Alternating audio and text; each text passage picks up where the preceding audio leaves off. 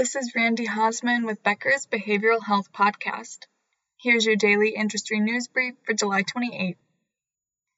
First, a recent study reports that telehealth at-home ketamine therapy sessions are a safe and, quote, incredibly effective treatment for depression and anxiety. The study was published in Journal of Affective Disorders. Medical Director of MindBloom, Dr. Leonardo Vando, led the study. MindBloom is a psychiatric telehealth platform that uses at-home ketamine therapy. Participants were 1,200 adults diagnosed with severe anxiety, moderate to severe depression, or both. They took part in 4 sessions of at-home sublingual ketamine therapy led by MindBloom clinicians. Almost 63% of patients felt a 50% or greater reduction in their anxiety or depression symptoms. Many reported less frequent suicidal thoughts. Less than 5% of patients reported negative side effects of the treatment. Second, the Senate is investigating claims of child abuse at 4 of the biggest residential treatment companies. Senator Patty Murray from Washington and Senator Ron Wyden from Oregon are launching the investigation into abuse of children with special needs and mental health issues at residential treatment centers.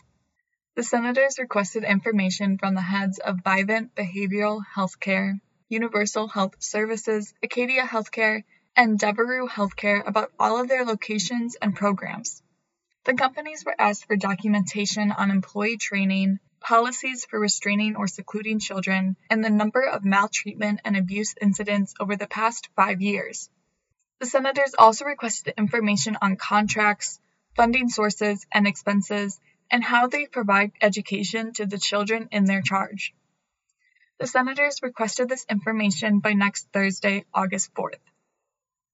Third, the FDA approves Neuronetics transcranial magnetic stimulation system as a treatment for adults with major depressive disorder. The company tested its NeuroStar advanced therapy for mental health device on 664 patients diagnosed with major depressive disorder. 65.5% of them showed a clinically meaningful response to the treatment. In May, the FDA approved a Neuronetics device for adjunct treatment of adults with obsessive-compulsive disorder. Thank you for listening.